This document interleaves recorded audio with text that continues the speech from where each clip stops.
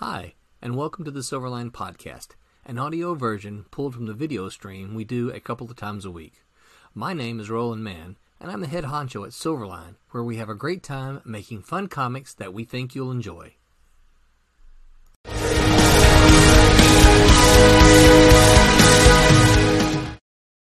And hello, everyone.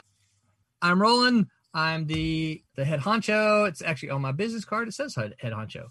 I'm Curtis Fujita. I'm the creative director. My name is John Martin. I'm the inker for Friar Rush. My name's Aaron Humphreys. I'm the penciler on Friar Rush. Hi, everybody. I'm Pete, and I'm just a penciler on the book Champion of Miss Fury. Hi, everyone. I'm Roberta Conroy. I'm a graphic designer and comic book colorist living in Los Angeles. Hey everyone, I'm Mike Belcher. I am a graphic designer by day and a comic guy by night. I write and draw my own comic, Man of the Mask. All right, so today's topic is our favorite video games. So I know I told you guys before we went live that the Wednesday crew begged me for a part 2 of this. So we're going to do a part 2 as well, right? So we can kind of keep our streams lined up. Don't cross the streams. Don't cross the streams. There you go. And so they'll be talking about their part 2 this Wednesday, and then of course we'll follow up next Wednesday. So I figured what I'll do is I'll try to take a step at a time, and we'll kind of see how it goes. We'll see kind of where it follows it, where our conversation takes us. So I think the first thing I'll toss out is, what's the first video game you remember?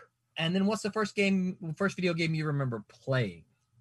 Because those could be two different things, right? You're like, I remember this video game, but I actually remember playing this one. Ooh. That's a tough one. Can I throw one out there? Go. Yeah. My earliest memory of a video game is on my Apple in the 80s. And it was this maze-type game called Castle Wolfenstein. Oh, man. I remember that.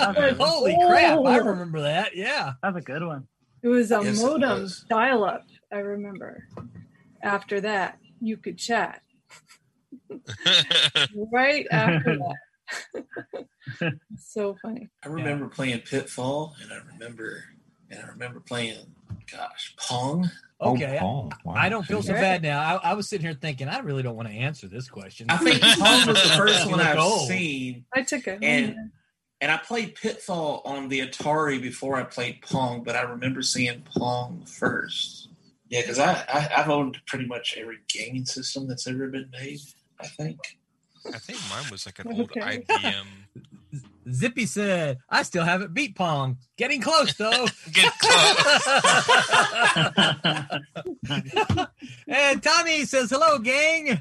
Oh, Hey, Tommy. Tommy. I think mine was some space game, and it was an IBM home computer my dad got. I didn't even know the name of the game. I know you were in a cockpit of some spaceship.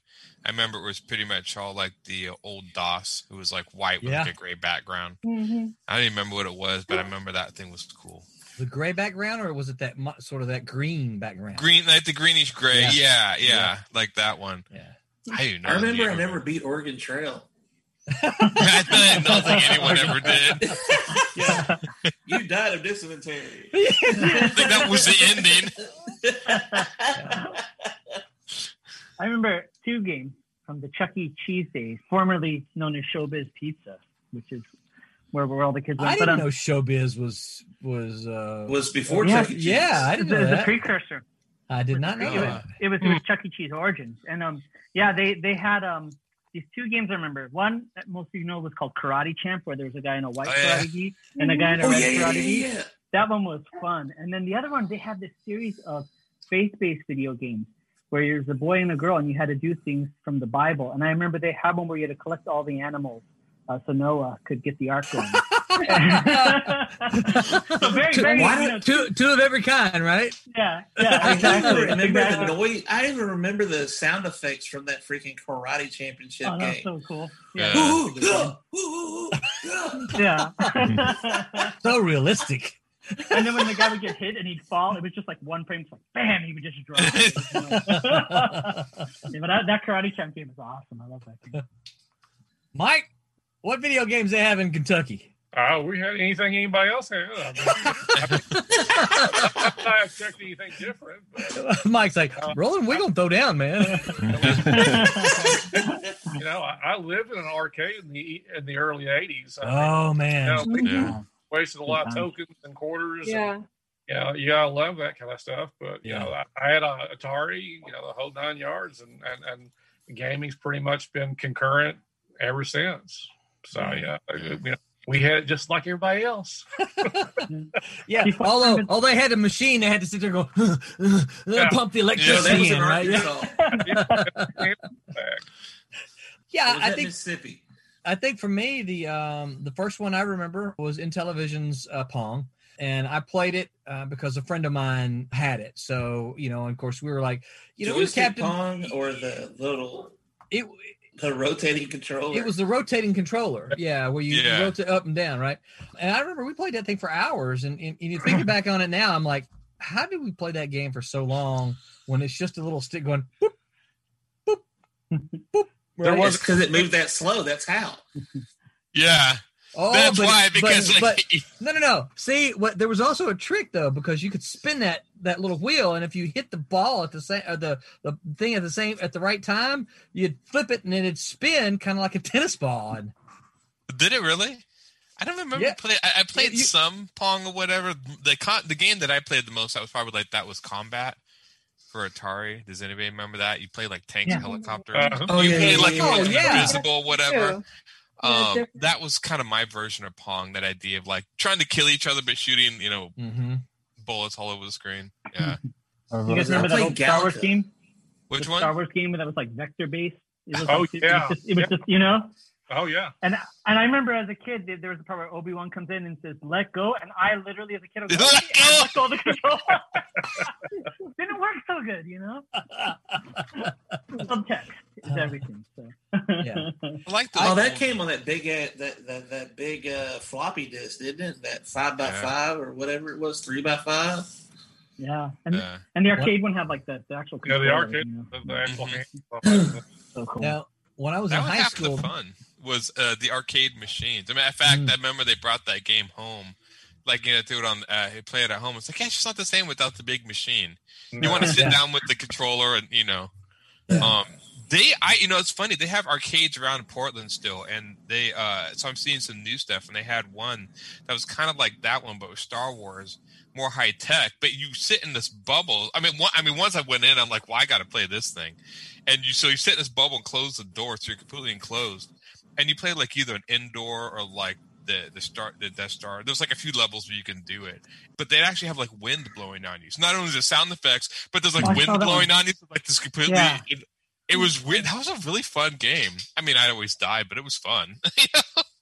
They got a Mech Warriors one now like that, where you get in something similar to that, and it's like they're playing like Mech Wars.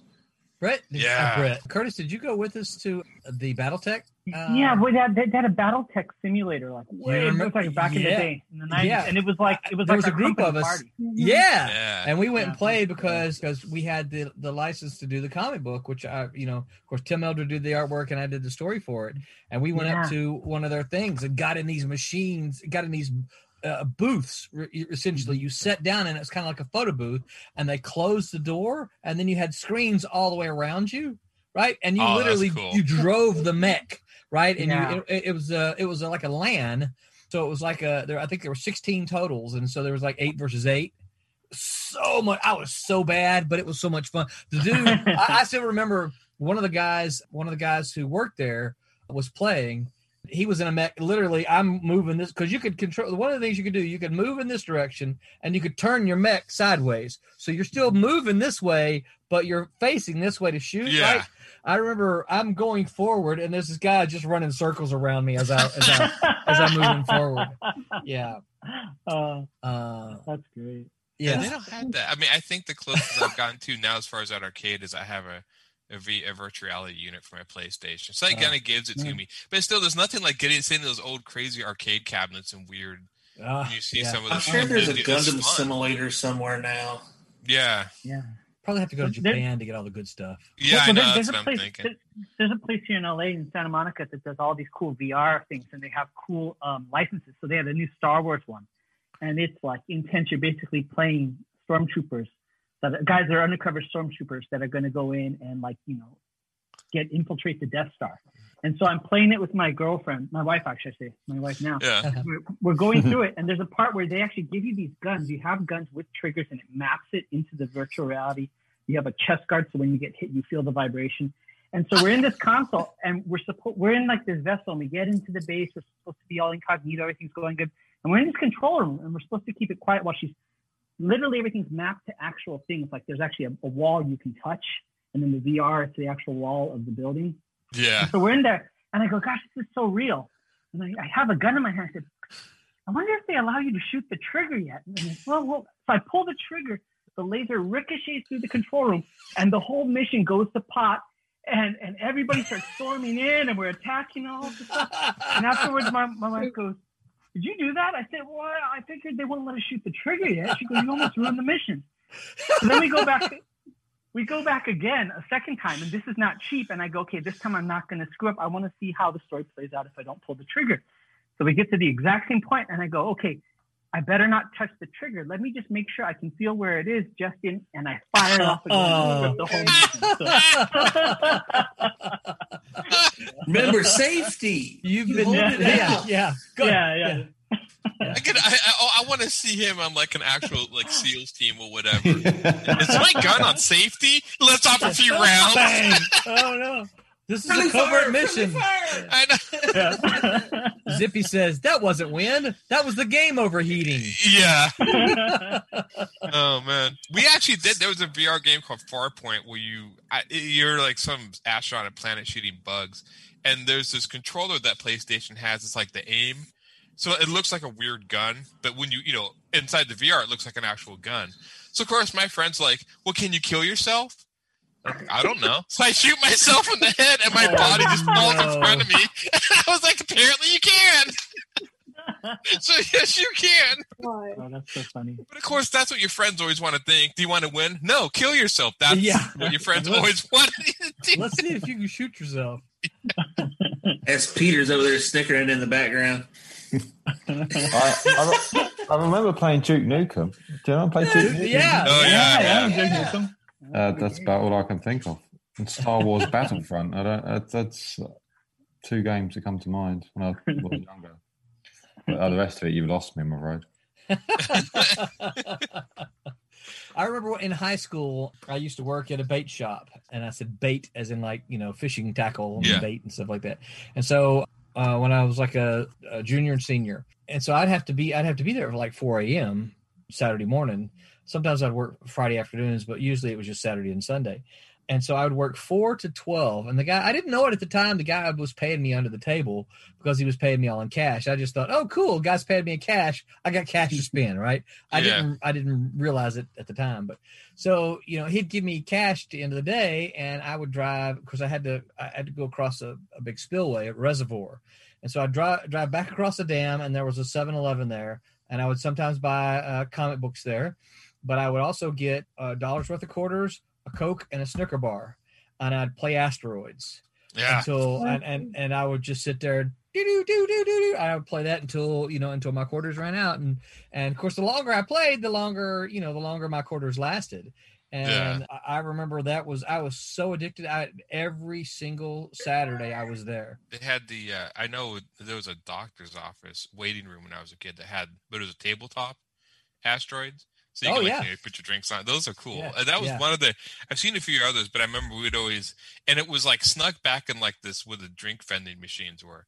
And so every time we go to the doctor, we'd go run back and play that.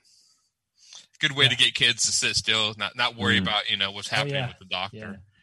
Yeah. My mother ran a restaurant, and it had Tabletop Galactica. Yeah. Oh. And I'd play that for hours upon hours. I had many of the high scores. Yeah. You had all the high scores. Well, back then in the arcades, that was the thing. You wanted to get your 3 initials in the arcade games.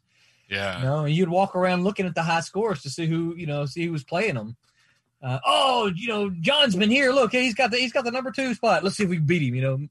Yeah, they got to the point where they were starting to reset them like every week after I'd been in there. Yeah, because it would take the I remember going to the Nick arcade with my friends when I was a kid, and you'd spend all day in there and walk out in that sunlight, be God's spotlight. It just look how like your eyes are adjusting or whatever. Oh man. But yeah, the Nick arcades are the only way you can I'm going to try to actually beat games, finish them. That was the only way to do it back then. But you just get a big bag of nickels and go for it. So yeah, I don't remember nickel arcades. Oh, you don't? Oh, yeah, right. No, that just may be. That may just be where you were at. Oh, maybe that was. Yeah, it was called Wonderland. Yeah, it was all these games that took nickels, so we'd go in and just, a few dollars, and you could. And they had ones that took certain nickels, but they'd have certain rooms that games were free to play, and you would just go back there. You had to pay, I think, an entrance fee to get in or whatever. I thought these were universal. Maybe that was just a. No. Yeah. Yeah. I wish there was something like that here in Memphis. I wouldn't have left it. Well, it was in Northern California too. Yeah, that's in Northern California. It was like the second run games, like really old games. They would put on a nickel arcade. Oh, interesting.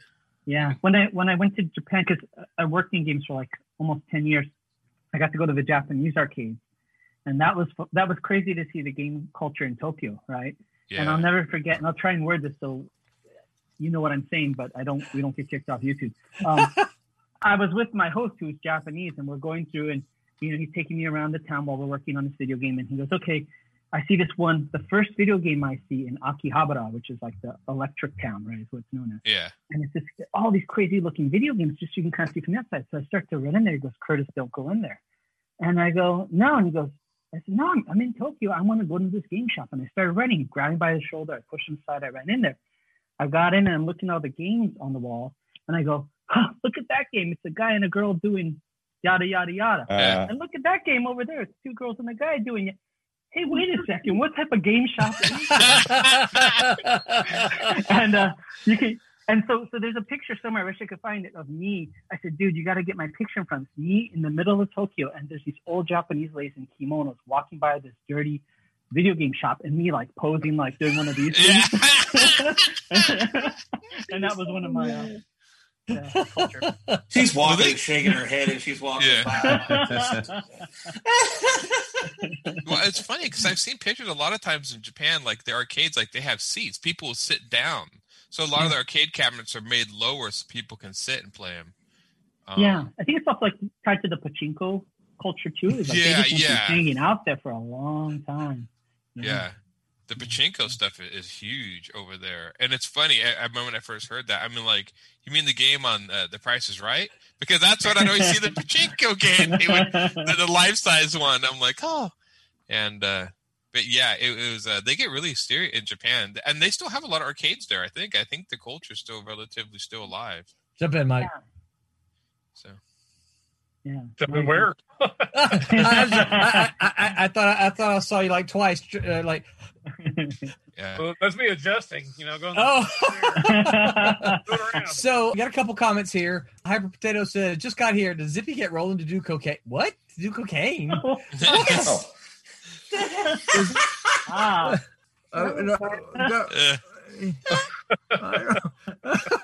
Yeah, I'm not sure that one was. Talk about coming out of left field. Zippy says they had a Nickel Wonderland in Arizona too. Yeah. Kasisi says hi. Oh, hey, Kasisi. Hey. Boy. Tommy says stand up, computer, console, or handheld. What do y'all like better? Wow, he's a real gamer to ask that kind of stuff. That says a lot about Tommy. So here's what I'll tell you about. I'll tell you about. Oh, wait a minute. So Zippy says his top comment was John Martin looks like the 1980s Alan Moore. Okay, yeah. So did he get me to do cocaine? All right. So here's what I can tell you about Tommy. So I know Tommy plays games, and I know that Tommy suffers from game addiction because we've talked about it, and we'll get there. I'm sure eventually, but I've invited, and I've already talked about my Friday night game night. I've invited Tommy to join us several times, and his answer has always been no.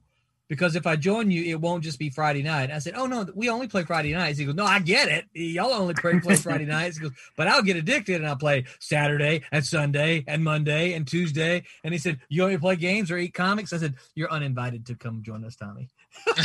At least he was straightforward. Yeah. No, it works, right?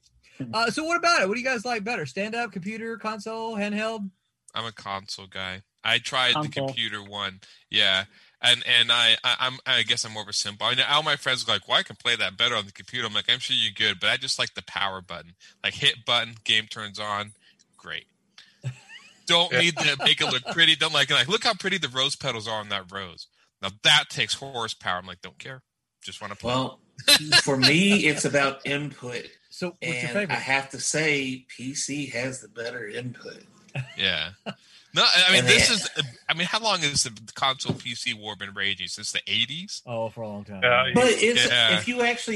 because they got cross platforms now, and it's Oh, yeah, actually yeah. been proven that if you're playing on a console like Fortnite or Call of Duty, and you end up playing somebody on PC, you're going to lose most of the time if they are halfway decent, because everything from a PC responds faster than what it's coming from a console. Yeah. Sports car. Yeah. Okay, Zippy. All right, Zippy clarified his cocaine statement. So apparently, I'm looking at my feed here on the restream, and Zippy says his first comment was, "Sounds like Roland needs a Red Bull or cocaine." Got it. And I don't see that one on my restream feed, so I'd have to go back and look on the original feed. So probably my restream didn't kick in until after that comment, because my top comment is the from Zippy says John Martin looks like the 1980s Alan Moore. So that's what the comment was about. And he said, when I said that I was worn out. Okay, that makes total sense. So Roland needs about 5 or 6 bangers. Is that what you're saying? Wait, Pete's like bangers. Wait a minute now, and yeah, and in England, we call bangers. What is it's like potatoes, isn't it? Bangers and bangers are sausage here. Bangers sausages. Okay, yeah. Lately, I found out bangers here is lately the slang term for freaking like energy drinks. Oh, really?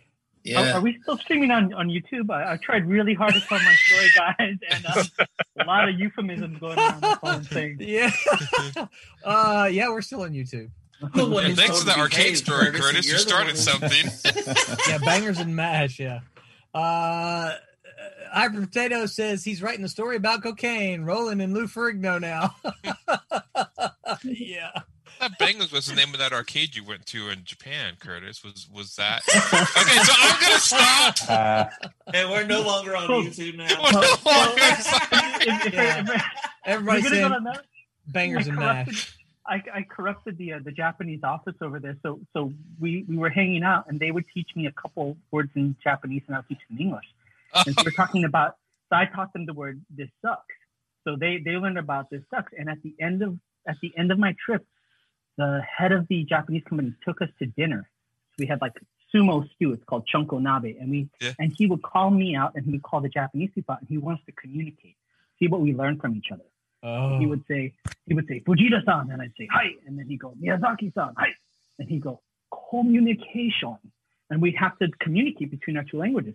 And so this one guy was sent, he goes Fujita-san, and I said hi. He goes Sega sucks, and I said hi Miyazaki-san, and he goes consumer of Sega sucks, and I said yes, and he goes, and because we were working for PlayStation, and he goes Sega blows, and I said yes Miyazaki-san. and that was my contribution to the Japanese game culture. So yes, there was some stuff going on over there. That's so funny. Yeah. Sounds like you ruined them for life. Yeah, pretty much. Oh man. So who else? So we got consoles. You got John said computer. About like Roberto and Mike. I like consoles the best. Yeah. Mainly because of the controls, Yeah. you like to feel it. And I don't know, I get bored of the keyboard after a while. Like, Do you think that? They actually have like things you can plug into the Yeah, PCs you can- now. That well, are you can like plug I in don't do controllers. that. Yeah, you can plug a game controller into a PC now. So do you think you get bored with the keyboard because that's where you do most of your work as well? That On the could be it too, but I think that when you're trying to decide what button to push, the kinds of shapes that they made, on the controller make more sense for moving and looking around. Just See, touching. Yeah. See, I'm more of a computer gamer too, and I think for me, I think it's because you have a greater. Your controller, you can only do so many things. You only got so many buttons, but your computer, I've got, at least 30 something buttons that I can push for different controls. And you don't have that like on, 18 hotkeys and stuff like that. and you can configure them. I'm guessing you probably could on a console as well, but you can configure them to do what it is that you want to do. You can control sensitivity to your mouse in most games. If you want it to move quickly or slowly. I think for me, the other reason that I prefer the computer games is because of the kind of games that come on the computers. Is that I'm not really a shoot 'em up kind of. I'm not really a shoot 'em up kind of first person shooter. Eric Amundsen is Roland. You play computer games? Yeah. So Eric Amundsen, some of you may remember, is my former roommate from one of my former roommates from Southern Mississippi, and Eric will often join us on Friday night games. Although I hadn't been playing because we've been playing a superhero game here recently, and Eric hasn't been joining us much. But so yeah, Eric and I've spent many hours playing games. But usually the things that we do on the consoles are more strategy games. We played a lot of Sid Meier's Civilization, Age of Empires, things like that. Yeah, I have played a console. We have an Xbox, an old Xbox. What's the one? 360. Mm-hmm. Yeah, we've got that's one of them. Yeah, we've got the 360. We've got a Wii, and we have a PlayStation 2, which is really old, and I'm not sure it even. You're gonna need to upgrade that last one. You'll love playing God of War on PlayStation 4. Oh, really? Oh yeah. I still have a PlayStation 3, unfortunately, but I love it. Yeah. I still have a PlayStation 2, 3, and 4, so I just keep them, and I have my Dreamcast. And I have my GameCube set off to the side. So here's a question: so if you've got the latest version of the PlayStation, why do you hold on to the old one? Because I actually like to go back and play the old games, and they're not backwards compatible. Yep. So they're not really. Yeah. 5 will be the first one that's backwards compatible. Yeah. So I just keep them because this I like a game called Beautiful Joe. That was a GameCube. So there's some stuff on PlayStation 2 RPGs, just stuff that I like. So I don't get rid. I just keep them. So yeah, I have drawers of. I have a ton of stuff on PlayStation 3. I still go back every once in a while and play because I play series. So I play Resident Evil series, Metal Gear Solid, which is all older stuff. Mm-hmm. So yeah, I just keep them, and they still work. You kind of have to, like crank the little handle and get them going, but they'll pick up. And I do have a Dreamcast still, which it still works. It's loud, but it still works, and I have stuff for that too. So yeah. I've still got I've still got the original NES. Yeah. I've got the PlayStation 1. I used to have an Xbox, but it was stolen. I've got Wii. I've got an N64. Yeah. Those are fun. Yeah. The game series, I'm usually just a hack and slash guy, so the game series or game genre that I hunt down are the Dark Souls type games. So I play all those. You guys want to do some coloring, by the way, because I just realized I'm not sharing. Oh, that's right. Yeah. I'm just coloring. I'm like, wait a minute. Well, we haven't heard from Mike. Are you a console guy, or what's your poison?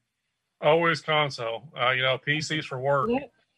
Okay. I'm a console guy. I've had a console as long as I've been in the game, so I think it's just as easy. I mean, you just pick up the controller, slide in the disc, and there you go. So I mean, I never cared for the keyboard, never cared for the mouse. I just I'm a simple creature. I like the machine. That's exactly what I need it for, and when it goes on, I'm playing, and when it's off, I go off to something else. But I prefer consoles. That's cool. Yeah. You got me singing the Leonard Skinner song now. I grew up playing. Man. I grew up playing Warcraft, like the original strategy Warcraft. Yeah. And StarCraft and Diablo. Yeah. So I guess that's how I just got used to the PC. Yeah. Well, I think Ron kind of hit on that. I mean, there's a lot of cross-pollination, but it kind of favors the type of games that you like. Yeah. So, Yeah, a lot of strat games and stuff for all of them obviously work better. They've tried adapting the consoles, but you just need more keyboard input for strat games and stuff. But a lot of the hack and slash like Dark Souls and stuff, you can play them on PC, but they work better with the controller. Yeah. So well, I'll tell you. Let me read a couple comments here. I'll tell you though, for me, because I do play console games. About roommates, Eric says I was one of 12 or so. I'm not the roommate that disappeared. If y'all remember me talking about all the roommates, he said, "Yeah, we need to play some more." I'm game, Eric. Zippy says I still have my 2600. He has 2 of them and his original NES, and he probably has about 50 games for them. Wow. Me too. Oh, I still got a Sega. I forgot to say that. Crap, I still got a Sega. Genesis. So my first game console. Roberta actually kind of touched on it. It was my Mac.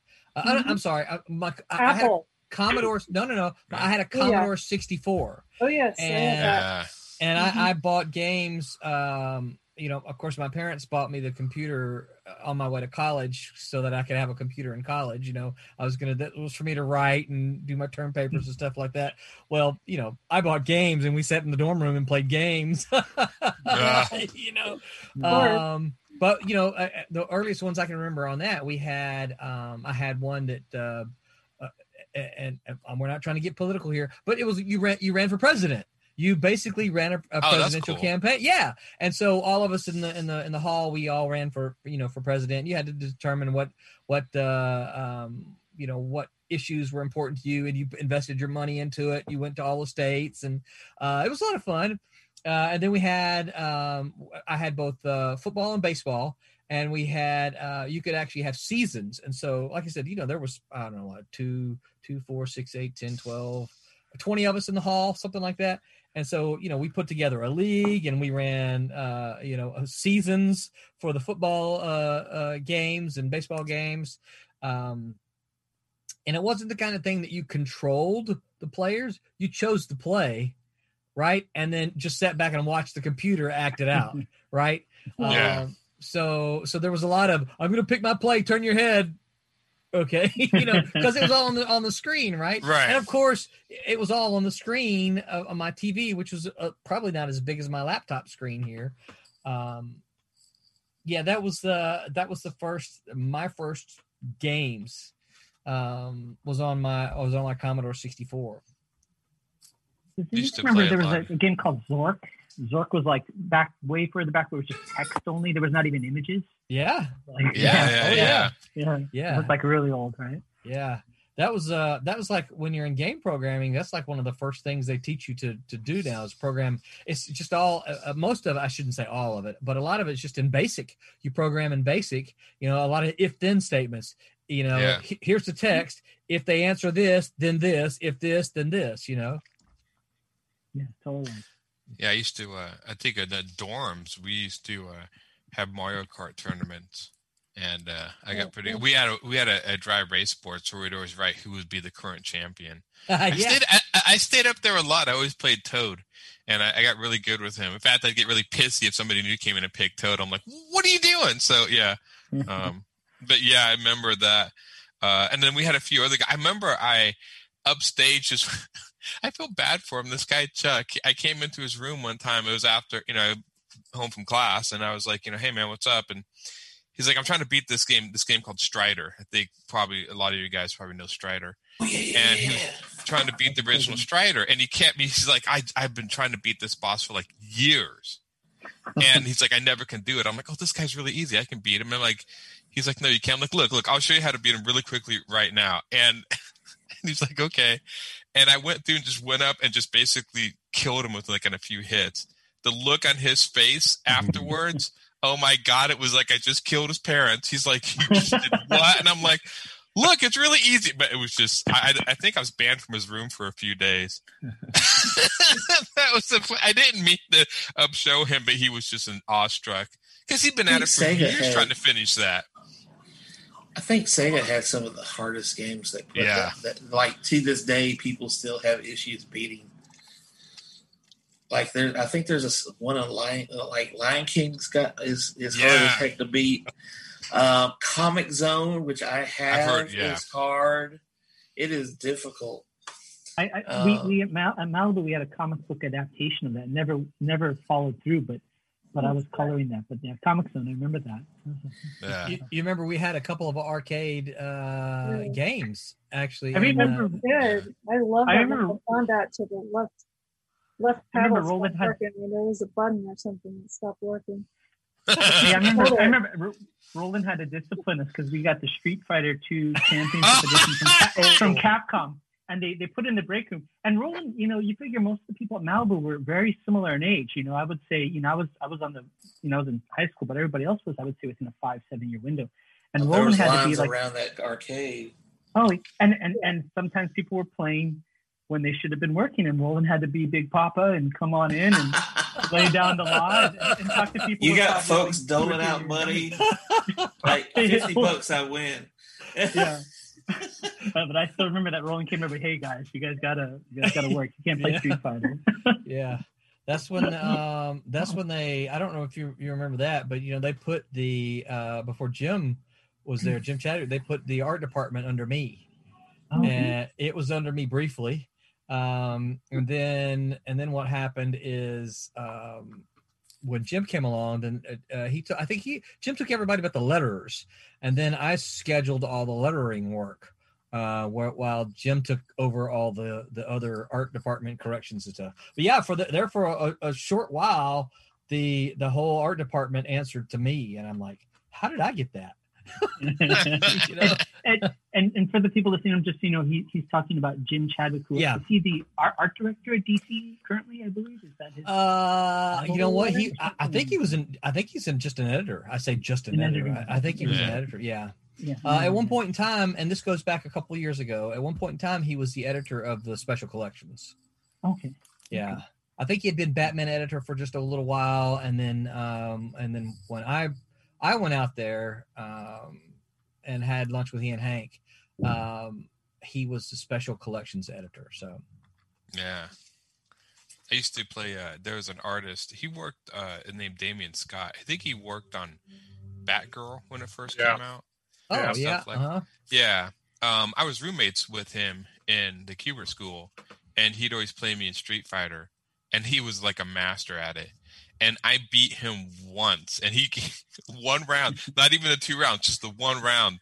And the look, and again, it was like, and no matter how many times he beat me afterwards, I'm like, yeah, but I beat you once. So it was like he can never live it down. Tommy's question has to be kind of thinking. No one really mentioned handheld games on here at all, and I'm wondering. I'm not calling any of you old or anything like that. I'm wondering though. If that's more of an age thing, because I almost think so. Because even when the original Game Boy came out, it was fun, but I was still like, to me, games are sitting with your friends in front of a TV and playing. Yeah, the only handheld game I ever really got into was Dante's Inferno on the PSP. I love that. Yeah. Mm-hmm. I got into. I actually would buy a lot of handhelds because I would take for a lot of times for work, for lunches. And then I ended up taking the Max, which is our light rail system in Portland. And so I would buy handhelds to play on the Max and stuff like that. But if I'm like, didn't have a real need for it, because I actually have like a DS, I think. And I got them just for these, I like Castlevania.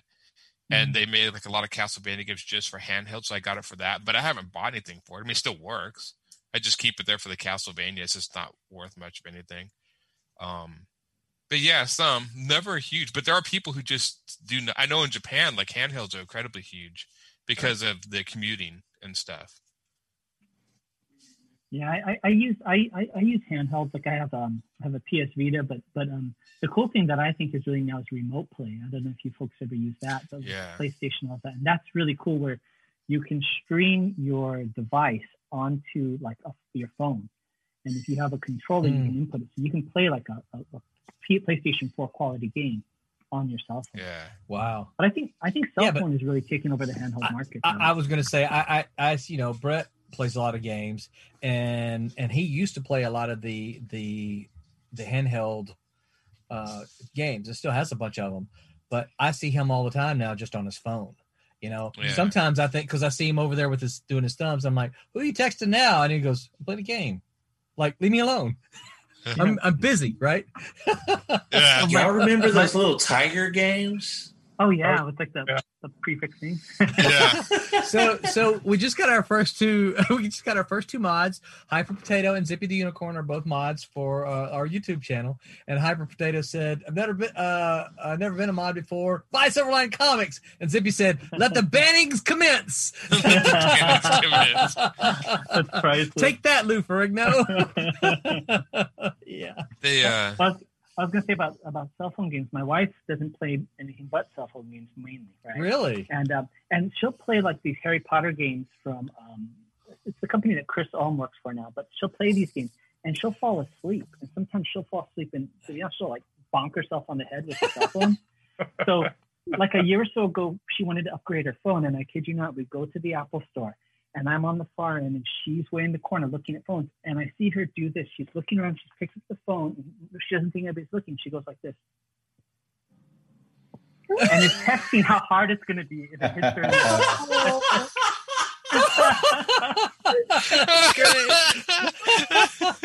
Great. Dustin Wallace says, "What up, boys? What up, what up, Dustin?" Yeah, we got Roberta here too, Dustin. So. Oh. Hi there. Oh my god. Yeah. That's pretty good. I like the testing. I never got into playing games on cell phones. I usually it was like Curtis, like I would buy a Vita or something. Well, but so many people do. I don't know why I never did. I mean, there's lots of fun stuff. I guess never dawned on me. Especially, I guess now this day and age, most of the time, if I have to go to the doctor or something, I'll bring a comic book to read. Yeah.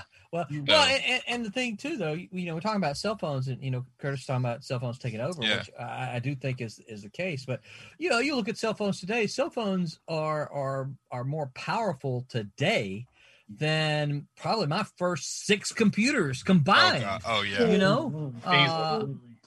Yeah. So there's so much computing power there that it's easy for them to put a pretty good game on. I remember one of the first handheld games I remember, or phone games I should say, that I remember seeing a lot of people play, and this was probably 10 years ago, was that run-in game where you looked at the screen and you had to run and get up all the dots, and you could kind of turn it, make him turn. I don't remember the name of the game, but Brett used to play it a lot. Y'all remember what I'm talking about?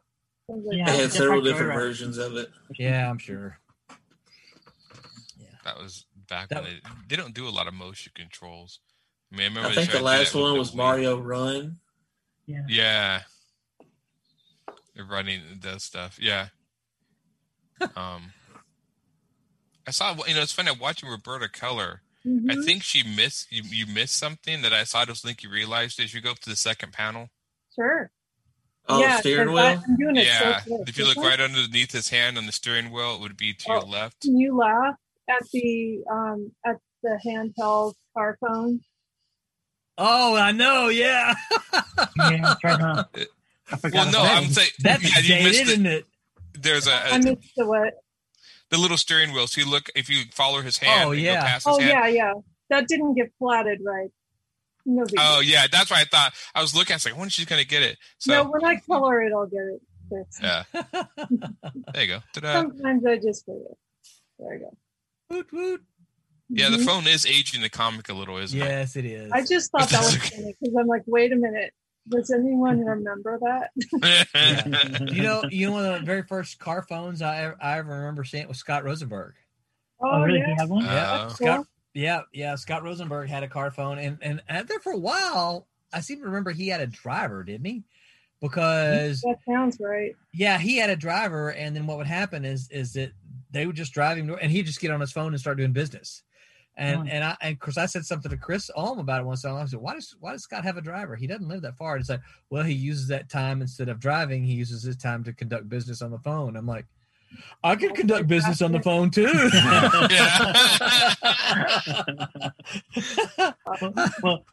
Well, on that note, I got a pager just before I left Malibu, and because I didn't have a phone in college, and I remember Roland, I had just started doing color designs for some of the books, and you called me. I was in a museum with a friend of mine in college, and the pager went off, and I was like completely disoriented. There's this thing buzzing in my pocket, and I felt like it was attacking me, and I didn't know what it was.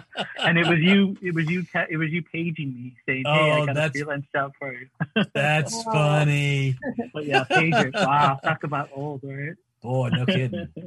Yeah, crazy time. Oh, geez. So, all right, since there's a lot of console stuff here,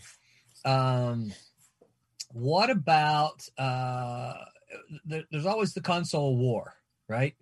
Yeah. So go. I was always a Sega. I like Sega. I was always. I mean, I thought Nintendo. I mean, I had nothing against them, but Sega just had more of like these really weird, especially the Dreamcast had so many weird games. I don't know what Dreamcast even is. It was the last console. It was a PlayStation before a PlayStation came out or something like that. Yeah, it was like PlayStation. I think 2 came out, and the Sega Dreamcast was like the last console Sega did before they went out of the console business. But the games they put on it were so weird. I mean, they had one that you talk to a talking fish. The fish, it was nuts. Yeah, and it was like you had a microphone, and it was a fish in a fish tank with a human head. Okay, like his face was human. And you could talk to the fish. Wait. Pete. Hello. Suddenly you have a different color. What are those things called there? The little orange thing. What near? Oh, yeah. I saw the green one earlier. So what's the difference between the green and the orange? I don't know. So this one's just a bit stiffer, so it's got a nice ruler edge. These are flimsy, so you can't really use them for a straight edge. But in terms of, this is a 35 degree, this orange one. The green one does 25, 35, 45, 60. Wow. It's small, and these are circle templates, and I've got others over there. Yeah. Okay. I just saw the orange one come in. I'm like, wait. What happened to the green? Orange one's got this nice, it's thick. Okay. So I can use it as a ruler. Okay. Rather than getting a ruler out. Nice. Cool. Okay. I'm sorry, Aaron. Go ahead. Oh, no, that's fine. Yeah, I just remember they had, and my favorite game they had was Jet Set Radio, which was you played this, the whole thing was done in graffiti style, and you played like these rollerbladers that would like skate around and you would tag stuff. They even had to have a disclaimer in front of the game that said, please don't tag or graffiti is illegal. But in this game, you can graffiti stuff, and the cops would try to chase you down. It was the funnest game. I think in the second one and later on, you could actually put some of your own images and tag them. Really? But just really weird ideas, but the games ended up being really fun. And that was probably, I think, why I liked Sega, because they come up with just such random weird ideas, and they'd work. So, like, Grand Theft Auto before Grand Theft Auto? Almost kind of, yeah. They actually did PlayStation 2 or 3. You can find a remastered Jet Set Radio on PlayStation. They put it on there. I don't know if it's still fun. I mean, I have the old one, but yeah, their ideas were just like what? And so, but a lot of them would just become highly addictive games, more than they should be. They had one where you played like these, what was it? These rattles, and it was like a rhythm game. Oh yeah, Samba de Amigo. Samba de Amigo, yeah. And you would actually have to play like different, and that was really fun too. And it was, I don't know. So I was a Sega fan. I like Nintendo, but Nintendo, I liked Mario and stuff, but they stuck so close to their properties that I like Sega because they would just go all over the place with just completely random things. So I enjoyed them more. Hybrid Potato said Dreamcast was probably late 90s. My buddy had one too. Yeah. It was cool. Zippy said I never got into Dreamcast or Genesis. Late 90s maybe explains why I'm not really that familiar with them, I guess. Yeah. Tommy says ColecoVision. Yeah. Mhm. I never had that one. I didn't either. I have no idea what that is. Don't worry, Pete. I can join you on some of this. I don't know what that is either. I think That was the third one. You had the Atari 2600 Mhm. television, and then you had Coleco.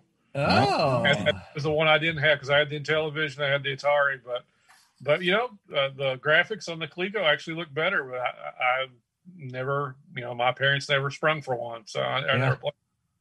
huh. Yeah. That was bad. Yeah, Mike, because I remember, I think a television was one a lot of my friends had. These Atari television. I didn't meet too many people meet ColecoVision, but I know it was up there. The same thing with, the TurboGrafx 16 during the Sega Genesis. I remember that. Yeah. Zippy said they had Fist of Fury on TurboGrafx, didn't they? Mm-hmm. Yeah, that was SNK. Yeah. That was all their stuff. Hyper said ColecoVision was the high-end console in the Atari age. It was amazing. Yeah. Donkey Kong, Zaxxon, and Smurfs. Zippy said, I waited so long to buy the first PlayStation that I heard the PS2 was coming out, so I got that one. And Hyper said, I love my Genesis. A girlfriend with a job, it's always good to have. A girlfriend with a job bought me one in high school. I later added the CD and 32X on closeout, probably from Baby Toys. Oh, the Sega CD. I had one of those. What a ripoff. I saved up all this money, and they're like, it's going to be CD technology. And the clue that you have is when they gave it to you, they gave you all these weird discs. So here's some music you can play on it because it's a CD. Yeah. And here's all these other games. And no good games came out. It was horrible. It wasn't very good. So do y'all remember? So I remember, going back to the old Commodore game, and even into the Mac games. And I'll tell you, it won't be a surprise. It probably won't surprise Curtis and Roberta, who got me into the Mac games. But I remember having to load them into the computer with a tape at first, and then the CD. You put the CD in, and you have to load it. You have to sit there and wait while the game loaded in, right?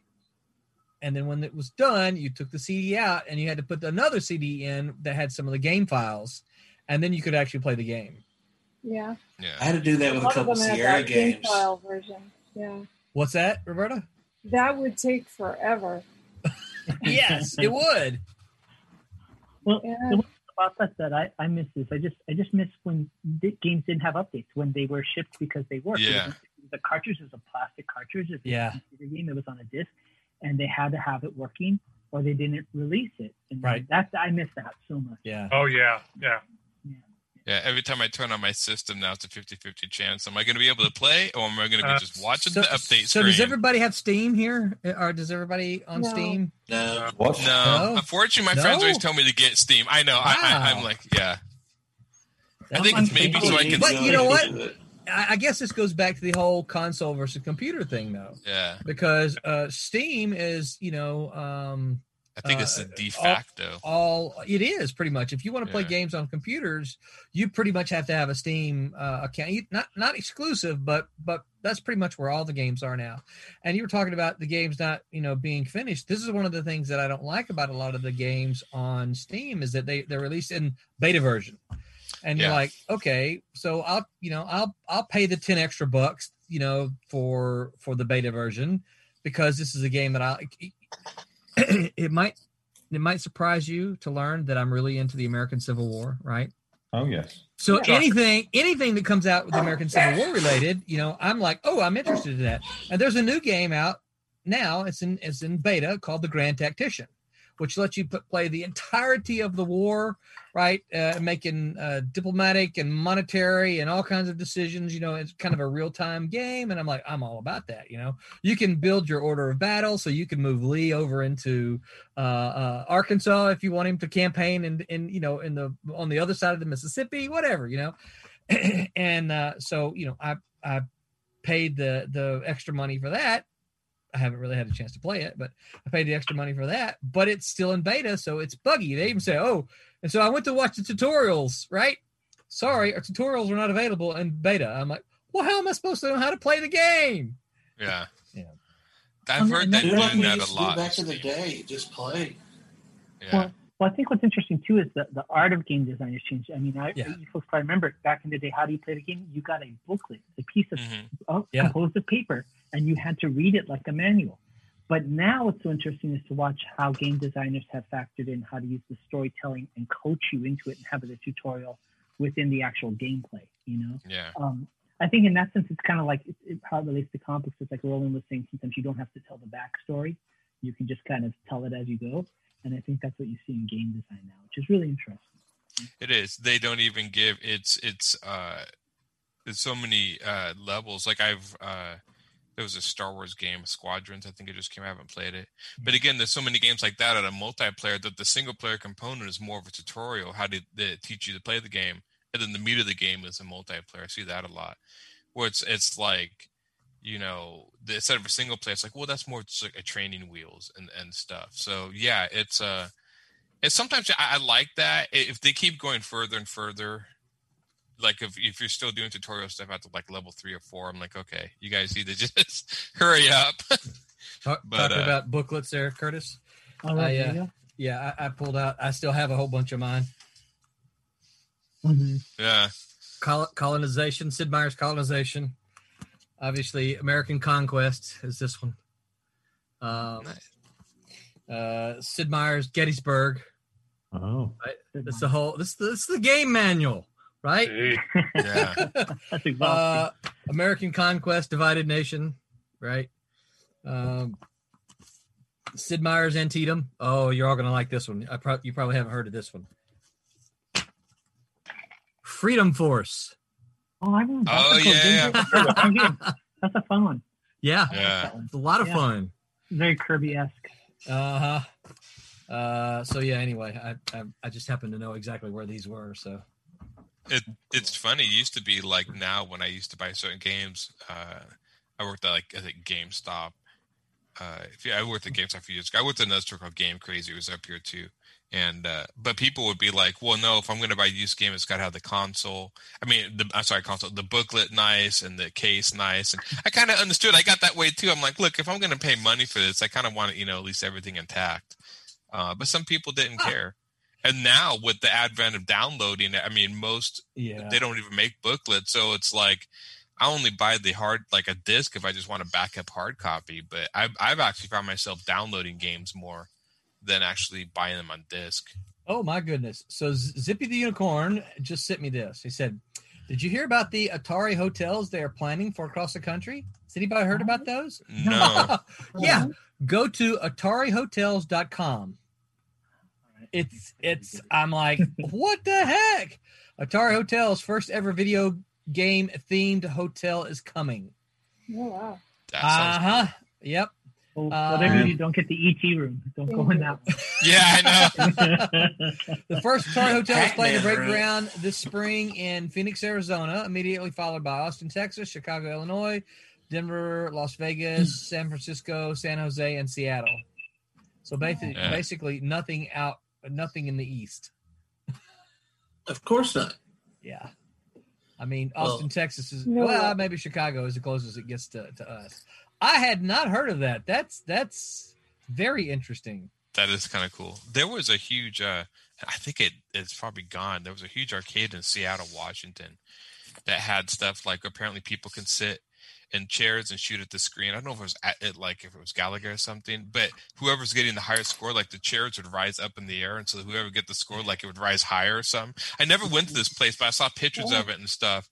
And apparently, it was it was owned by Sega. I think it closed down years ago. I don't think it's around anymore. Wow. but it was like this, like the premium arcade where they had these huge machines built into the place that was just for them. If you go to the movies now, which unfortunately Regal we had been going to the movies since they reopened, but Regal just shut down.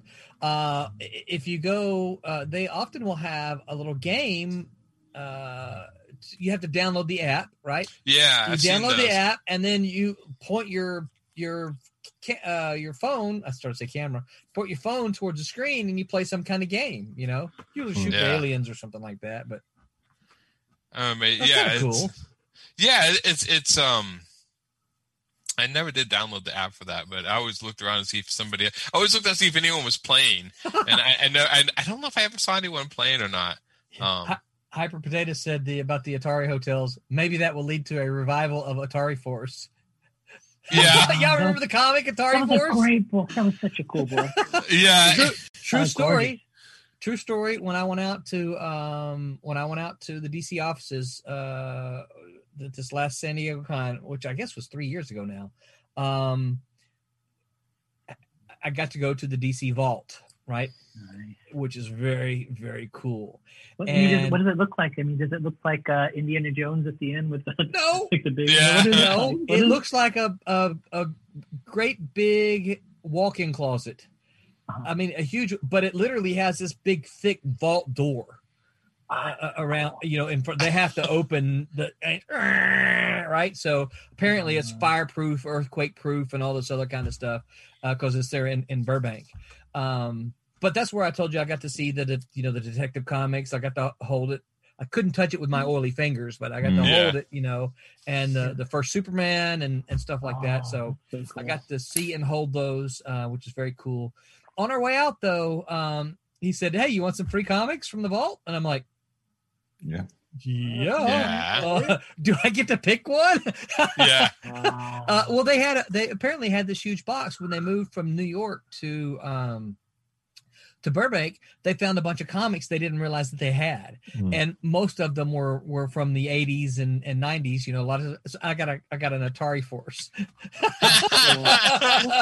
That's a really good book. That was a really beautifully illustrated book. Yeah, it really was. I remember as a kid. Everything was Who very did that? multicolored, Jose like brightly Garcia. colored. Lopez. Okay. Yeah, Lopez. Yeah, he did all Okay. the illustrations for it. So I mean, Wow. I don't guess I realized that.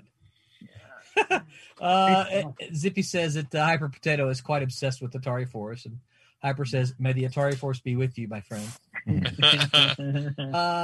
Share screen to show the site. The building would look so cool in person. I'm not sure I know how to do that. He might have missed the part where I said my son was gone early.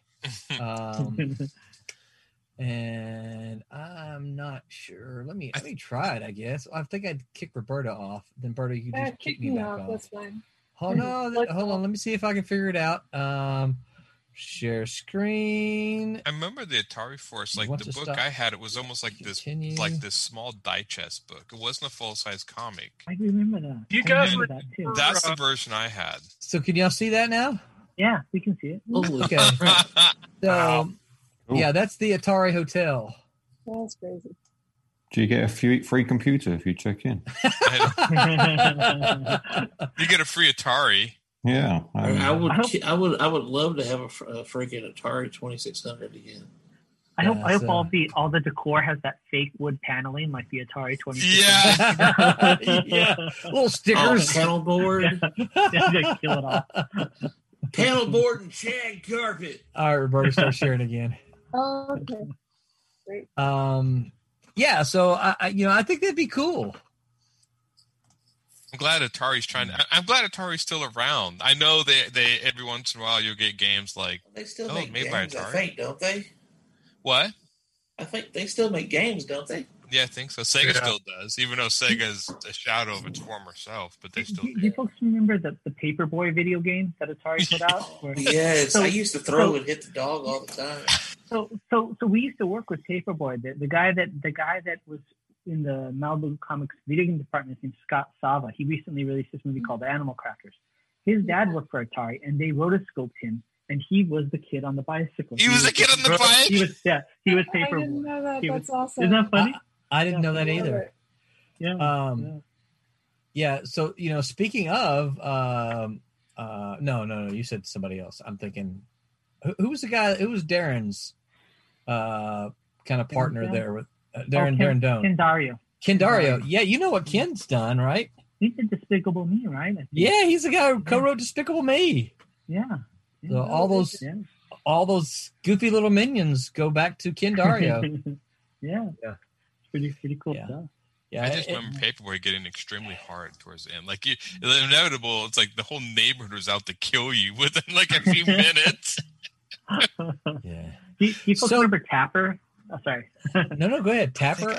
Tapper was this game where you served beer to people. Yeah. And it was like you had this long like a counter, and you had to slide the beer to the customer. Yeah. And then people got outraged that they were teaching kids how to serve alcohol, so they changed it to root beer. It became root beer Tapper. Oh no! It was like brown instead of amber, so it was root beer that you were swinging at people. That's funny. Yeah, it's weird. So does anyone remember? Go ahead, John. I was just gonna say, remember the Top Gun game for the original Nintendo? Yeah, that was hard. Yeah. Oh, it was. The refueling I could never get. The refueling was hard. Yeah. I still remember playing Mortal Kombat. I remember playing Mortal Kombat. Mm-hmm. Was it 1? And there's Fred Meyers. You had a Fred Meyers, which is basically owned by Kroger. So if you guys have Kroger, same concept. And they had all these arcades. I remember I knew one Fatality performed it and had 2 or 3 people around me. And boy, the people, when I did that, I mean, you watch them now, the Fatalities are so tame. It's compared to what they do now. But I remember people just like, oh my God, that's just offensive. Which as a teenager, you're like, yes, I score. I'm offending people in public. Do it again. Do it again. Yeah, you'd have some kids to do it again. But yeah, I remember when they put blood in video games, that was and then Doom. Doom's still one of my all-time favorite games. Yeah. I was playing Doom 64 a while ago, but still, blood in games, that was a huge... Oh, Killer Instinct. Oh, yeah. That arcade game with the Ultra... I mean, every time they had that in an arcade, that's like the only arcade cabinet you heard was the Killer Instinct. So loud. Ultra. It was so loud. The bass was like... You're saying Mortal Kombat. One of the 2 creators, John Tobias. I met him in Chicago once. He actually was going to hire me on a project he did for the Xbox called Tao Feng. It was like this fighting game, and I didn't know I was going to meet the creator of Mortal Kombat. I just was flown out there, and I was told somebody from the company was going to pick me up in the morning. Then I get a call in the morning, and the guy goes, "It's John Tobias. I'm here to pick you up." And I said, "Holy cow, that's the guy who created Mortal Kombat." Yeah. So I went down to nicest guy in the world. He took me out for Chicago deep dish pizza, but I really didn't want to move to Chicago. So I think was trying to botch the interview towards the end, and I actually succeeded because of it. So at the end of the interview, they said, "We like your work. We want to move you out here." They go, "Do you have any kids, wife or kid?" He said, "Do you have any kids?" And I said, "None that I know of." And there was just dead silence in this boardroom with the creator of Mortal Kombat and all these artists. And then they all started busting up, laughing, and high-fiving me. They said, "You are so hired. We so like you." And they offered me the job, but I decided not to move to Chicago. But it was wow. Yeah. But that was one of those things. I still remember that. That is funny.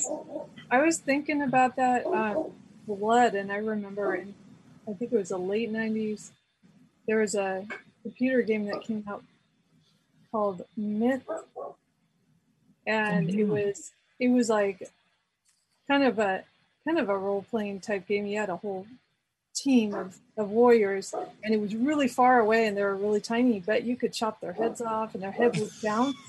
With they had like texture mapping on pretty much all of the terrain, so the head would roll around the mountains, and that was just hysterical.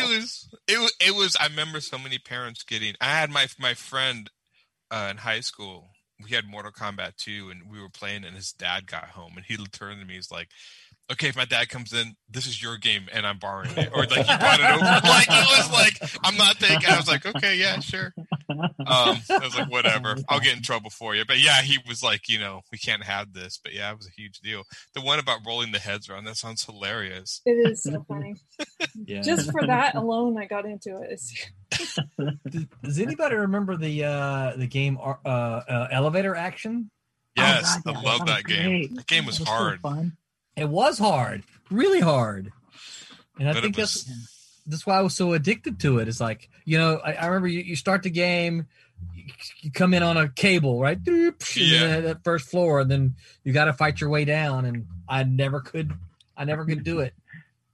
I think it's funny because those arcade games, you start to realize that they were made just for quarters. There's some of those games where there was no way, no matter how good you were, that you could get through it. It was just about feeding the machine. Yeah.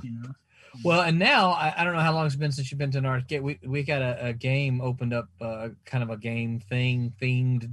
They'll feed you, and there's some danger rooms and or escape rooms and like a little bitty mini bowling alley and stuff like that here in our local mall. And we went and played. My son and I went and we were playing something, and we noticed that we went through this first thing, and then it said to continue, put in another 50 cents, and I'm like, no, I didn't lose yet. I haven't lost. You don't ask me for more money until I lose. So it literally just cut you off at a certain point, no matter how well you did. Yes, it was a kind of a timed thing. It's like so it didn't cut you off, but it gave you a little countdown clock. If you to continue, feed more. And I'm like, no, I ain't feeding you anything more. I ain't dead yet. Yeah, I ain't definitely. dead yet. Yeah, that would irritate me. I don't think I've ever seen that in a game, but I can imagine somebody doing it. And they're like 50 cents now. So Yeah, they're like 50 cents to $1. I'm like, yeah. used to be like, what happened to a quarter? In my day, they were only a penny. I know.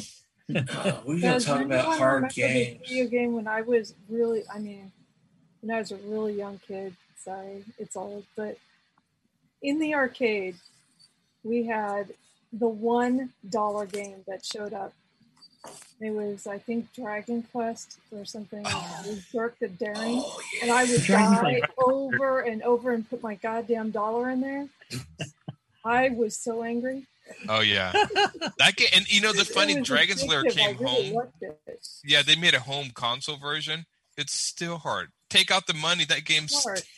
it's crazy. You have to know exactly what to do at the right time, at the right moment to do it. It looked It was great so though. hard. Even It was so cool because it was a cartoon, and the graphics were so much They're better. talking about remastering that game, actually. Yeah. That'd be cool. That was Don Bluth, right? I think Don Yeah. Bluth was the Really? animator. Don Bluth. Yeah, and I just heard recently he's starting up a new 2D animation studio. He said, Yeah. okay, we're going to bring 2D animation back. So wow. Interesting. Well, he Cool. did, and the thing is it was 2 years ago? He did a Kickstarter to make an animated version of Dragon's Lair, and then the Kickstarter was successful, and then I never heard much more of it. And so I was talking to my friend. She's like, I wonder if the 2D animation studios to finish that Kickstarter project. I hope. I mean, I would love to see a Dragon's Lair. I hope he does it before. I mean, the guy's old, so like, hurry up, Don. And he got so many more years left to finish it. ouch. Yeah. Y'all remember the old Ninja Turtle games on the Ninja Turtle game on the Yeah. NES? Yeah. That Joker got hard.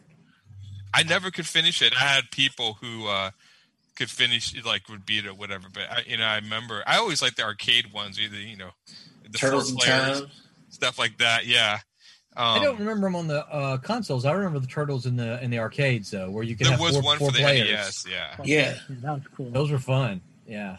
Hyper Potato, since I remember that name, I think you must be talking about Don Bluth. So what else did Don Bluth do? So to jog Hyper's memory? He did Secret of Nim, The Land Before Time, The Pebble and the Penguin. He did Titan AE. And then what was Anastasia was the other big one that kind of brought him back on the map. And then he did Titan AE, and then he kind of faded away again. So he came back after years of like he made stuff, and then he didn't have many hits, and then he had Anastasia, and that was a huge hit. Then he made Titan AE, didn't do well, and then he kind of went in obscurity again. So it was kind of like one comeback, and then he left. I felt bad for the guy, but yeah, I remember that. He was, of course, for those that don't know, he was Disney before he was one of Disney's top. Yeah. Was he not just animated? Was he a director at Disney as well? He was big in there. He split up his own company to do his own thing, and I always enjoyed his stuff more because they seemed to have more of an edge to it for a kid show. I mean, even watching Secret of Nim. I mean, at the end, he's like showing blood. They're like stabbing each other with swords and Dark. Yeah. Dark. Yeah. Yeah. Zippy said Ryan Reynolds is going to be Dirk in the Dragon's Lair movie. Oh, that's perfect. That would Perfect. totally work. Totally see that. Right on. Yeah. Not sure how I feel about that. Yeah. I can guarantee I won't see that. Yeah. Have you guys ever watch any of the Wednesday shows? You watch some of their Wednesday Wham guys? I missed this one, but I do watch Yeah. them. Yeah. It's just funny. Speaking of Ryan Reynolds, in here, John say, I don't know how I feel about that. They've got this whole Nicolas Cage thing going on over there. It's like a moratorium on casting him and putting him on things, Which is, it's kind of funny. Does anybody recall, and because I'm just trying to jog my memory, that there was a video game for the rock group Journey? Does anybody remember that? There was like a really... I remember seeing that there was some weird video game a long time ago. Hopefully it wasn't called Love and Touch and Squeezing. There was one for, I'm going to say it was Aerosmith. What? It was this arcade game that you could like throw CDs at things. Does this sound familiar? What? And I don't know if it was Aerosmith, but yeah, you would like throw CDs at like Ninja Stars at stuff. And I think it was Aerosmith, but I'm not. What the heck? I don't know. I remember it was just really obscure. I remember walking by it going like, what? What is? I never played it, but I remember, and I think you actually had to save the bands, like the members of Aerosmith, like they were in there. You were trying to save from a concert. I mean, I played Michael Speaking Jackson. of cocaine, right? Yeah. Yeah.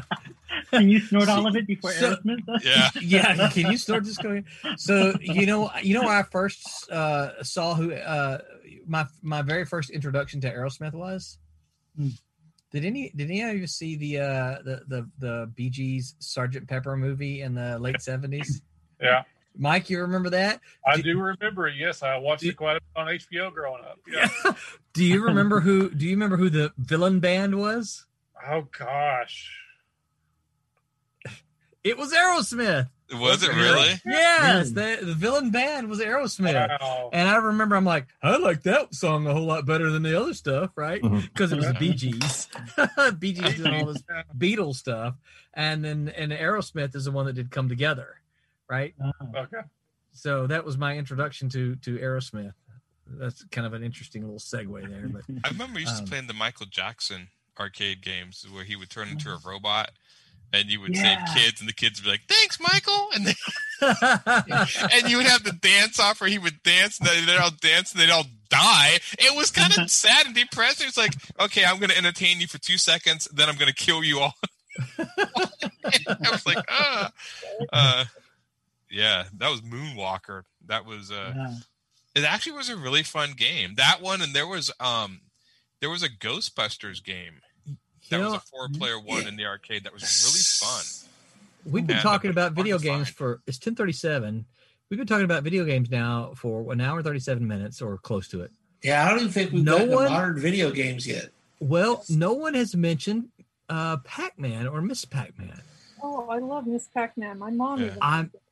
I'm just, that just, I figured that. Well, I haven't said anything because I kept saying, well, somebody's going to mention it. Somebody's going to bring it up. Nobody's talked about Pac-Man. What the heck? They made like a 3D one where I remember one. There was it for the PlayStation where there was a version where you can jump over the walls. Oh, really? Like you can. I don't remember, but it was like they added some little like bit where you can go through the maze, but certain place you can jump over the walls and stuff. I'm like, oh, that was cool. I never really got into Pac-Man for some reason. Yeah, you know what? I played it a lot with my wife, who was my girlfriend at the time. Because the pizza place that we would go to had one of those sit-down versions, right? So we would sit down, we'd get our pizza, we'd sit down, and we would play Pac-Man on the table, right? And we'd, because you could have your drink and your pizza, and you could look at the table, and if you spilled something, you could wipe it up, and you wouldn't ruin the game.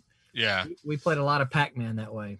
Those tabletops, they were fun. They, I'm not sure if they have Pac-Man, but like I said, they have arcades in Portland. That's where they combine them basically with kind of like bars, like pizza, you can get beer. I mean, that's the whole thing. It's like, come play video games, drink beer. And, but they had this one that was like this huge wall. I mean, the wall must have been like 15 feet, 10 feet. And I remember you playing Galaga, but I think you could play Pac-Man. And it was like, it's just ginormous. I mean, to the point where I'm like, I can't even see what I'm doing because it's so big. Yeah. But it was fun to watch other people do it. But they had multiple. I think Pac-Man was one of them. I think they had Galaga on there too. And that was really cool. Zippy said Moonwalker was the Michael Jackson game. Yeah, that was a cool game. Oh, Hyper Potato's trying to get me singing now.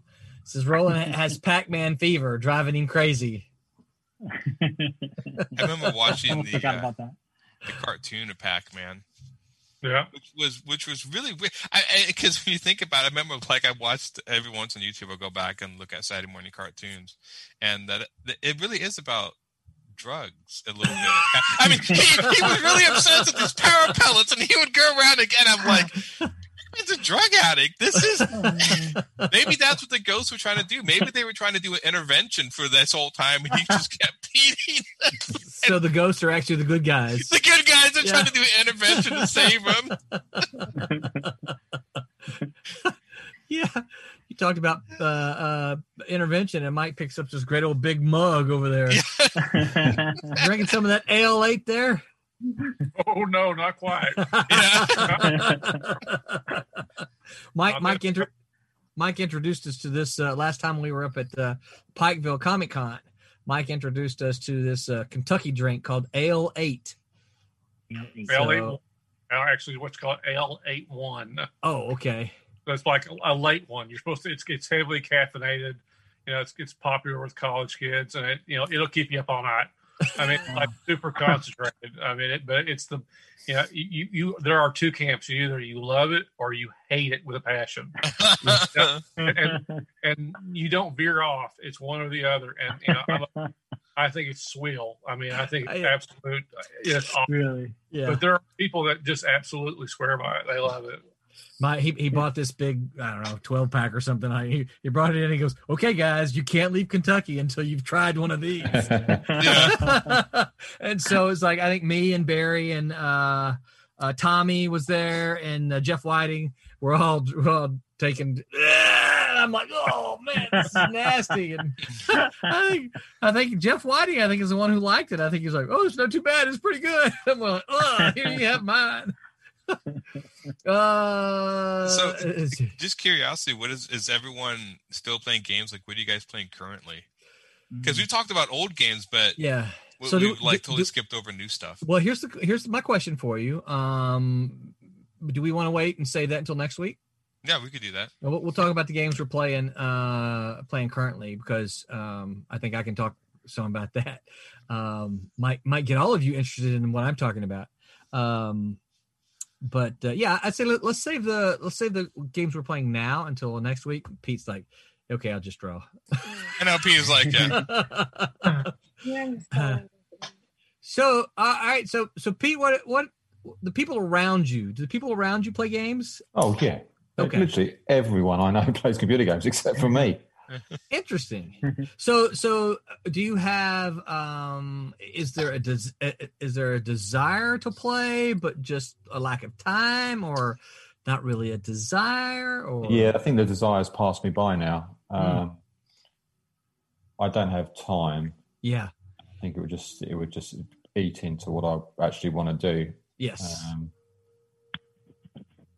well, It can do that. Games I would like to play. Like, I really love Star Wars and things like that. And when I see new Star Wars games come out, or new Avengers games and X-Men games, I'm like, oh yeah, I'd really love to play that. Because that's what I'm actually interested in.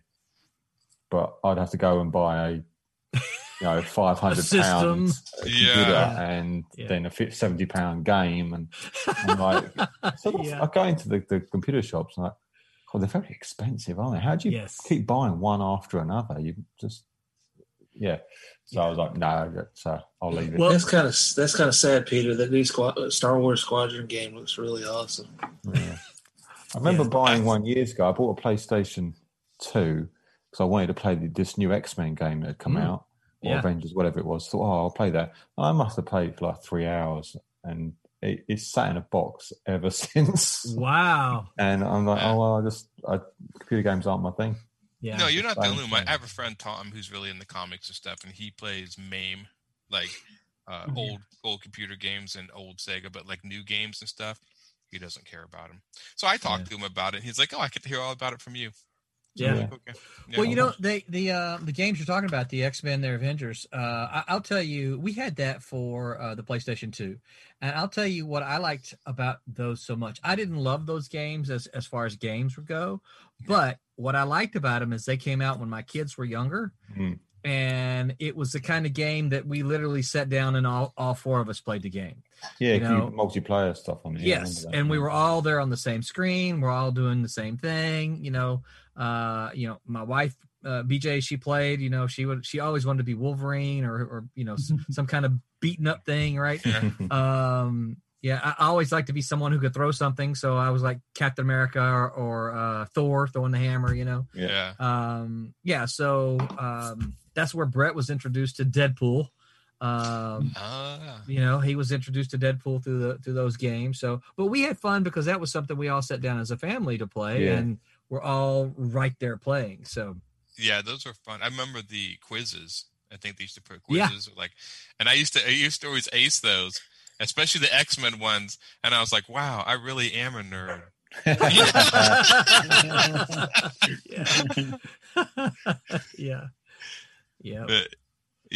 Those were fun. I think my favorite superhero games now are probably the Arkham series. Yeah. Oh yeah. Batman. Yeah, and we'll next week too, we'll talk about kind of the direction that the games have taken because I know part of what we teach at the school at Full Sail is there's a lot of storytelling now behind games where a lot of games that we've been talking about, you literally turn it on and then you start doing stuff. You just go do stuff, and a lot of the games now are very story driven.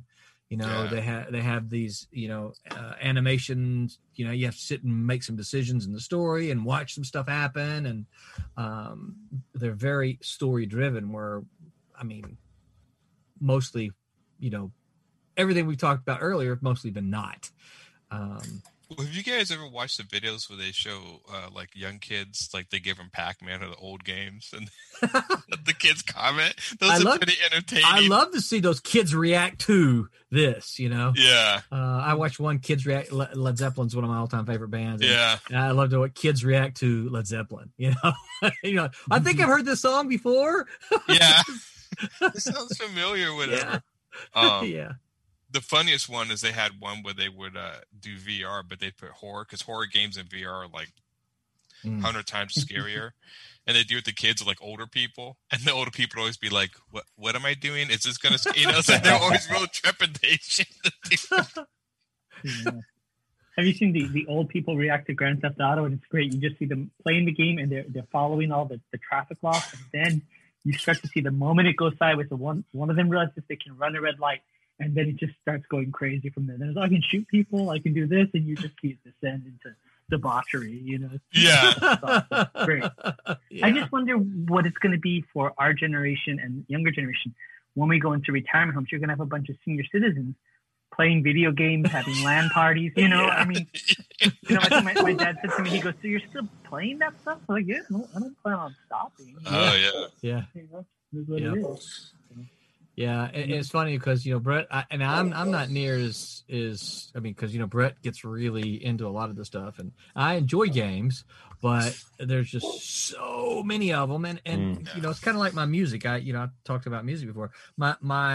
My interest is very narrow. It's not really broad. So I kind of like, I like these kind of these historical things, and not about race cars and the Mario Kart and all that stuff. I'm like, I get it, but I don't find myself interested in those at all. Mario Kart's fun to play with the kids. Well, yeah. I mean, it's one of those just so you can shoot it with the blue shell and laugh as you pass it. Man, the blue shell.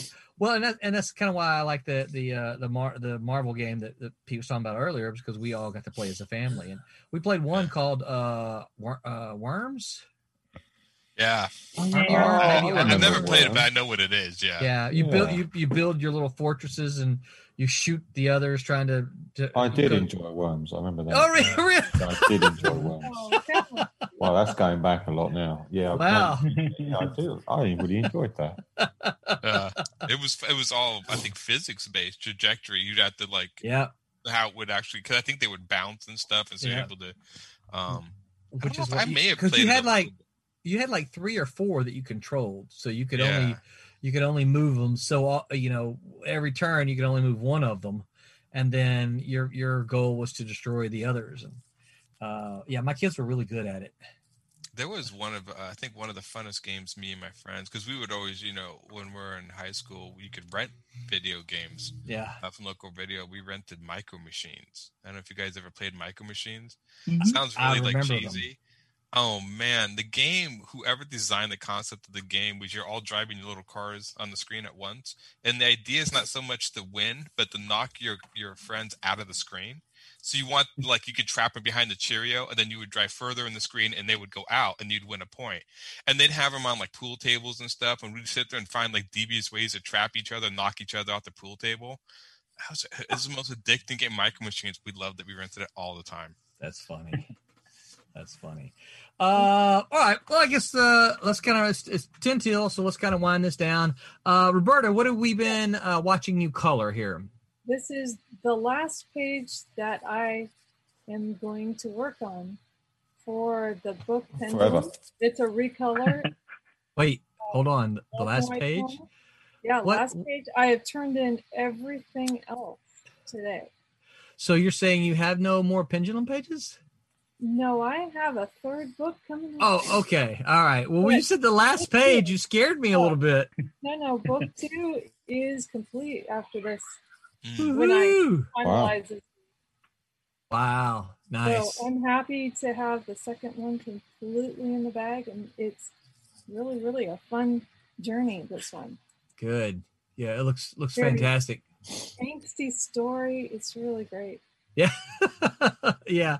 So so here's a question for you. Do you find yourself, are you reading it kind of as you go along? And No, I read it way before I started. oh, really? So I could have an idea of what was going to happen. Okay, cool. Yeah, that kind of helped me Oh. decide how to color everyone and Yeah. what they're going to be like, and the settings and that sort of thing. Yeah. Now, as this was one of the books published by Malibu many years ago. Did you have a recollection of it at all, or was this I one remember the name. Oh, really? Okay. That didn't help me know Yeah. anything about it, though. Yeah. I was really surprised when I read it. I'm like, I don't think I ever read it. I definitely didn't read it. Yeah. So I was sad that I didn't read it because, I was thinking, I remembered the name, but I guess not because I read it. Yeah. And Pete, what have we been watching you draw today? This is page 16 of Champion and what we call Champion and Miss Fury. Yeah. Um, He looks like he is decked out with all kinds of geared up. bandoliers and pouches, and hey, we should take a snapshot of this and send it to Rob. Let me see it. Yeah. Hey, did you see the any of you watch Rob's Twitter feed at all? Here and there. Rob Liefeld. Did you see where he posted a shot from Planet of the Apes? Oh, Where- couldn't Did he? do the feet. Yeah. He said this photographer has a problems with feet. Can't find it. It was great. It was fantastic. Guy's got a great sense of humor. At least he takes it in stride, considering how much stuff. I mean, you can give him all the crap you want, but he's made it. I mean, he's Yeah. Really successful. Yeah. Well, yeah, and you know what? I as it probably doesn't surprise you guys. Probably hear it a lot too. But my argument is when people start tossing some negativity his direction, I'm like, you can talk about it all you want, but the thing about it is he's got something that fans like. Obviously, yeah. Obviously, yeah. I mean, there's something in his work that makes fans throw money at it, and so you can sit there on your high horse and say he can't draw feet all you want, when fans are like, I love this is great, here's more money, so and he has improved. I mean, he has improved since those days, and I'll say from personal experience and everything I've seen, he knows how to treat his fans. He doesn't forget where they come from. Yeah. And I know Pete and I talked about the podcast, and when you hear about his life story, if you listen to the other episodes, and you find out that his dad was in the hospital and with a brain tumor and all this stuff, and he felt he rose to the occasion to support his family using his comic book skills. I mean, how can you not appreciate the guy at least Yeah. for that? Right. Yeah. Well, and I've met him on multiple occasions, and the last time I saw him was a few years ago, and I wasn't sure he would remember me from the Malibu days. And I walked up to him. This is at one of those conventions that nobody attended, and so those are kind of fun from a creator aspect because you can walk around and talk to people that you don't normally get a chance to talk to. Yeah. But obviously they're bad for a business perspective because there's nobody there, so you don't sell anything. But he was there, and I walked up to him and said something to him. I said, I don't know if you remember me or not. He goes, of course I remember you, back from Malibu. And I'm like, okay, that's pretty cool. Yeah. But yeah, he has never been anything and I've never seen him be anything but nice to people. I've never, and I can't say that about a lot of creators. I've seen some creators go off on fans and stuff like that. I've never seen Rob go off on any fan, anybody else. I've never seen that. Again, we're not best buds, so I don't hang out with him, but I haven't seen that happen. And so, talk about his art all you want, but I can't, people who are throwing shade in his direction, I think are just, jealous or something. Yeah. So, well, I mean, to each their own for his art style. I mean, you can like it or not like. I mean, there's many artists who people he's very much masters. Yeah. I mean, he's very much that 90s, late 80s, 90s, West Coast, Art Adams inspired generation of artists that Jim Lee and Silvestri and all those guys are part of. So, all right, let me see. I think I can actually share my screen now, and I think I have figured this out. So I couldn't do this earlier, but there's the merch of the week. Oh, I guess you're seeing my whole background here, all my tabs open. Yeah, there's the license plate, the frame that you can see, silverlinecomics.com, make mine Silverline on it. This would look sweet on your vehicle. So there's where you get it, zazzle.com/s/silverline plus comics. So be sure to pop on over there and get one of those for your vehicle. And when you do that, please send us a picture so we can promote it. So So let's call this a night. Let's go around the horn here and tell folks where you can find them. Curtis, we'll start with you. Wait a minute, hold on. I gotta fix my window so people can see us. We're still showing Pete's 90s inspired chant there. How about that? Okay. Curtis, tell folks where they can find you. Sure. I'm Curtis Fujita. You can find me on Facebook under my name, Curtis Fujita. You can also find me on Instagram and YouTube through my martial arts school, which is Tiger Crane Kung Fu. You can look up just the word Tiger Crane 805. So that's where you can find me. Sweet. John, what about you? Where can folks find you on the interwebs? All over it. Somewhere in form or fashion. I'll pop up in random streams and say something and then vanish into the night. But I'm on Facebook, I'm on Instagram, I'm on Twitter, I'm on Patreon. Some version of John Martin Art, John Vampire Martin, John Vampire Art, something like that. It's all listed under here somewhere, I think. Yeah, and as I was going to say, as a reminder, I'll make sure I put it below. It's not there yet because I had problems getting it all in before we started the stream, but I will go back in and add that. Very cool. And a couple of shout outs before we move on to Aaron. Shout out to Hyper Potato. Appreciate you joining us and becoming one of our first moderators, and the same for Zippy the Unicorn. Appreciate all the feedback and comments tonight. Dustin, appreciate it. Dustin has a final comment here about Rob. Says he feels like fans I feel like fans do understand how creators have to deal with a lot of people when they blow up. They're still people. He says don't understand. I feel like fans don't understand how creators have to deal with a lot of people when they blow up. They're still people. And I see that. Yeah.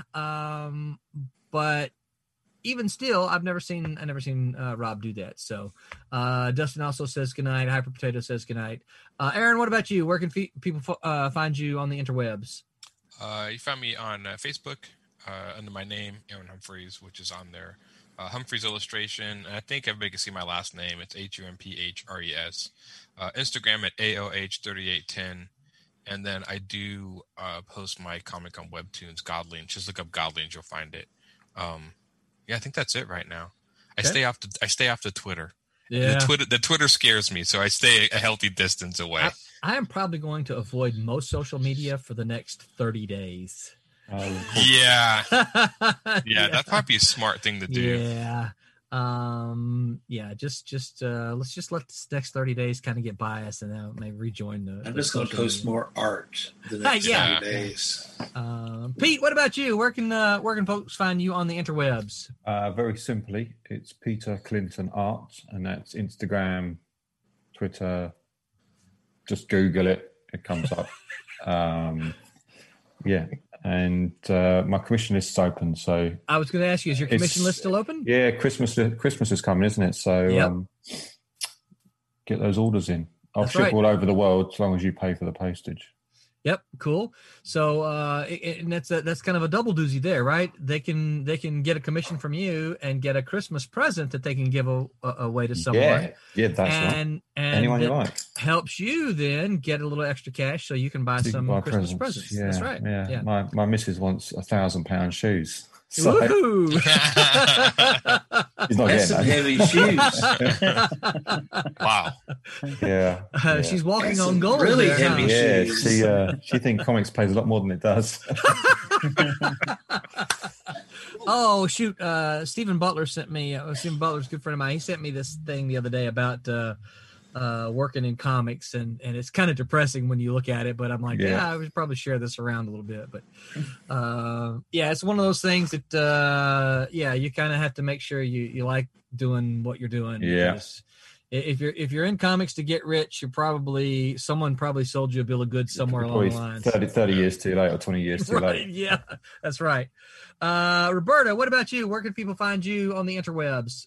Oh, well, you can look me up under either Roby Conroy or Roberta Conroy on Instagram and Facebook.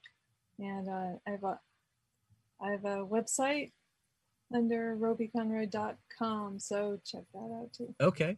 I don't think I have some of those. So do me a favor, send me a message with all of those links, and I'll get those added to the master list. Mike, what about you? Where can folks find you on the interwebs? Well, you can find just the personal stuff, Mike W. Belcher, on Instagram, Facebook, and Twitter. And if you want to check out Man the Mask, you can check it out at amkcomics.com. I've got, if you're in the Halloween mood, I've got Halloween stories about in the next couple of weeks. Yeah, I was going to say now, I've seen you posted about it. Is that ready, or is that something you're still working on? Well, I've got last year's ready, or last year's available. And then I've got the new one will be finished this week. Okay. And I'm very happy and will never draw another pumpkin the rest of my life. Don't say that. You've been doing this long enough to say you're not supposed to say I'll never. Well, probably never. How about that? By choice. Now, if somebody wants me to draw a pumpkin, I'll draw a pumpkin. Because he'll have a digital brush that draws it for him next time. Halloween comes around once a year, so next year's going to come up, and people are going to say, Mike, we really loved your Halloween stories. And then you're going to say, I said I'd never draw those. Hey, the third one's already planning, and I'm making sure the pumpkins will not return. Yeah, the pumpkins will not return. Okay, Charlie Brown. Okay, and I'm Roland. You can find me at on Facebook, Roland Man. You can find me Twitter, Man Roland, and every place else that has social media. Excuse me. I'm most active probably on Facebook, but I try to show up on all those other places as well, mostly to talk about all the cool comic stuff that we're doing here with Silverline. And remember, until next time. Hold on! I gotta plug Wednesday. Don't forget Wednesday. They're going to be back, and the Wednesday Wham team will be back talking about the second part of video games, and we'll come back next week, also talk about video games, and we'll talk about some of the stuff that we're playing today.